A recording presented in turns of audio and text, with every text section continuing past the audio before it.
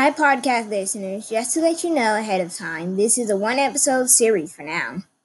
Now, let's introduce the king of all trades, the seven-fingered hero, Pops. In today's podcast, we'll be covering Pops' life and jobs over the 67 years of his life.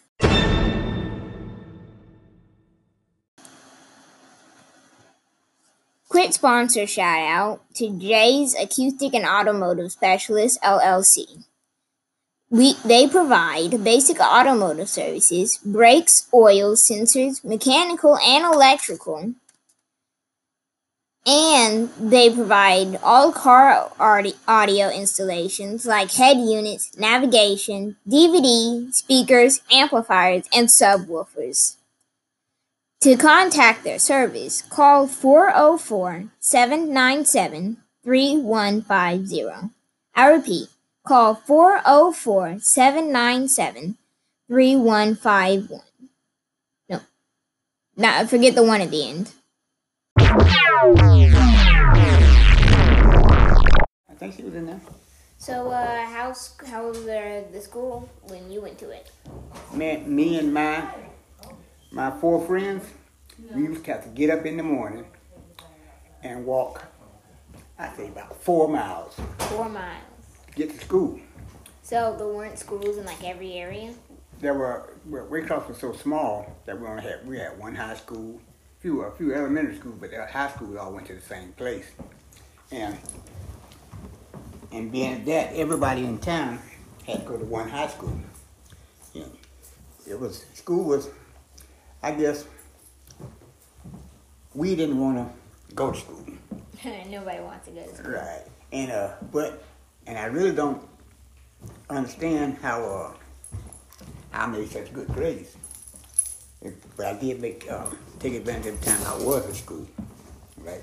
I studied my lessons. School was, well, we didn't have a whole bunch of advantages then. Wasn't no technology. Everything we done was by hand. All your writing was done by hand. Yeah. No electronics at all. Electronics was something we thought was gonna happen in the future. Yeah. That was gonna be the future. Like in Back to the Future. Yeah, and what me and my friends did though, we at the beginning of the year, we would take the books and just read the whole book. We'd read the whole book, and we do all the lessons in the book. So we were ahead of the class. Every time class came on, we already knew what was going on. And we sat around mostly in the afternoon and played Monopoly. Monopoly. Mm-hmm. So I'm guessing that was your favorite board game then? Yes, that was my favorite board game back then. It was something all 4 of us could do. But school was nice, but so, like. On the occasion of board games, how are your friends? Like, do you still have any connection with your friends? Or? Most right now, I think the last one in this group I'm talking about died about 2 years ago. I've outlived all of them, and nobody wants to be the last one. Nobody wants to be the last one. Because you get to see everybody go, but it's not sad or anything like that. We all had pretty much good lives, wasn't, but that's just the way that was. Yeah. Mm-hmm. And I went on to me and one of the friends I talking about, me and Bimbo and I was working at the hospital, right? And we were working in the operating room, and as like janitors, And then one day they were short somebody in the operating room, and one of the doctors, that I talked to all the time, back and forth, asked me, did I know how to hold a retractor? I said, yes, sir. He said, you can do it? I said, yes. You know how to wash your hands? That's how we scrub. And I said, yes, sir. He said, scrub up, get in here. I scrubbed up and went in the room. They put the gown on me and everything, and I held retractors for them the whole time to do that surgery. Yeah, and about 2 days later, the instructor over the operating room technician class, the teacher, asked me did I want to go to school. Added a lucky opportunity. Yeah, and that was lucky opportunity. So you never know where your opportunity come at, you know. So I was telling her, say, no, I got to work, I'm trying to help mom, And she said, no, we're gonna pay you while you go to school. And they paid me while I went to school. And this was in 1974. 1974. Yeah. In Waycross, Georgia. I was the first black person to work in the operating room as an operating room technician, a surgery technician.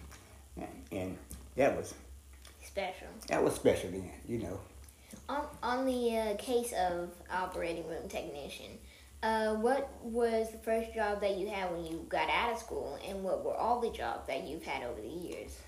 All the jobs I had over the years? Yeah, or mostly the ones that you can remember. Okay, when I got my first job out of high school, and I graduated in 73, was working at a department store. Mm-hmm. I worked as a stock clerk. Stock clerk, what do they do? Just put stock on the shelves. Yeah, right, the odd jobs. They got even wash dishes, And then I went to work at a cigar factory, making cigars. Yes. Mm-hmm. And that was a job my mom got me because she worked at the cigar factory. Yeah, cool. Mm-hmm. And from there, I went to work with my brother. My brother was a master carpenter. Carpenter. Yeah, built houses. Ah, okay. He could build houses in his sleep. Yeah, he was good. He was just that good, And he could take one measurement and build a whole house because he knew what they're supposed to be. He was good. He was real good. Yeah. Ernest Henderson, he was real good. Real good. And from there, I went to the military. I've done the operating room technician job. That came after the cigar factory job. And I've done that for quite a few years. We even went to the military and done the same job, And as a technician in the military? Yes. Yeah. Okay. And when I got there, I was already trained. So while everybody else studying, I knew all the answers. And that gave me a lot of advantages. A lot of advantages. You got to take advantage of them when they come. Yes. And while I was out there, the teacher thought I was just being smart. The smart alecky kid in the class, because I knew all the answers. He started asking questions and he just looked at me. Just like on TV. The smart guy. But it wasn't. I wasn't so smart. I just learned it ahead of time. You just knew it because of careers. Yeah, because of my career, I already knew it. And I taught a couple of classes, it's not nothing bragging, but it's just the way things were, Yeah. And then on the interim, when I got out of the military, I started doing what my brother taught me. Carpentry? Carpentry, yes. And of course, about the about the fingers missing. That was a carpentry accident too, man. It was terrible. You experienced that, so. But and the next job I got, I'm working now. What's that job? At Goodwill. Oh yeah. I work at Goodwill. That's a good place to work. Well, for the viewers that don't know what happened with the carpentry job, would you like to explain? Okay. One day I was cutting some wood, right? Mm-hmm. I was cutting a board, and it's not like me, but that's what they call. That's why they call them accidents, And I'm sawing through the wood, and I must have, because that's the only way it could have happened. I must have put my hand where it didn't supposed to go in the path of the blade. Yeah. And it cut my right hand real good.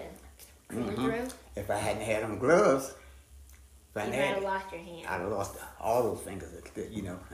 I didn't lose all the fingers at first. They had to be taken off later on. You can explain to people that I got 2 fingers missing.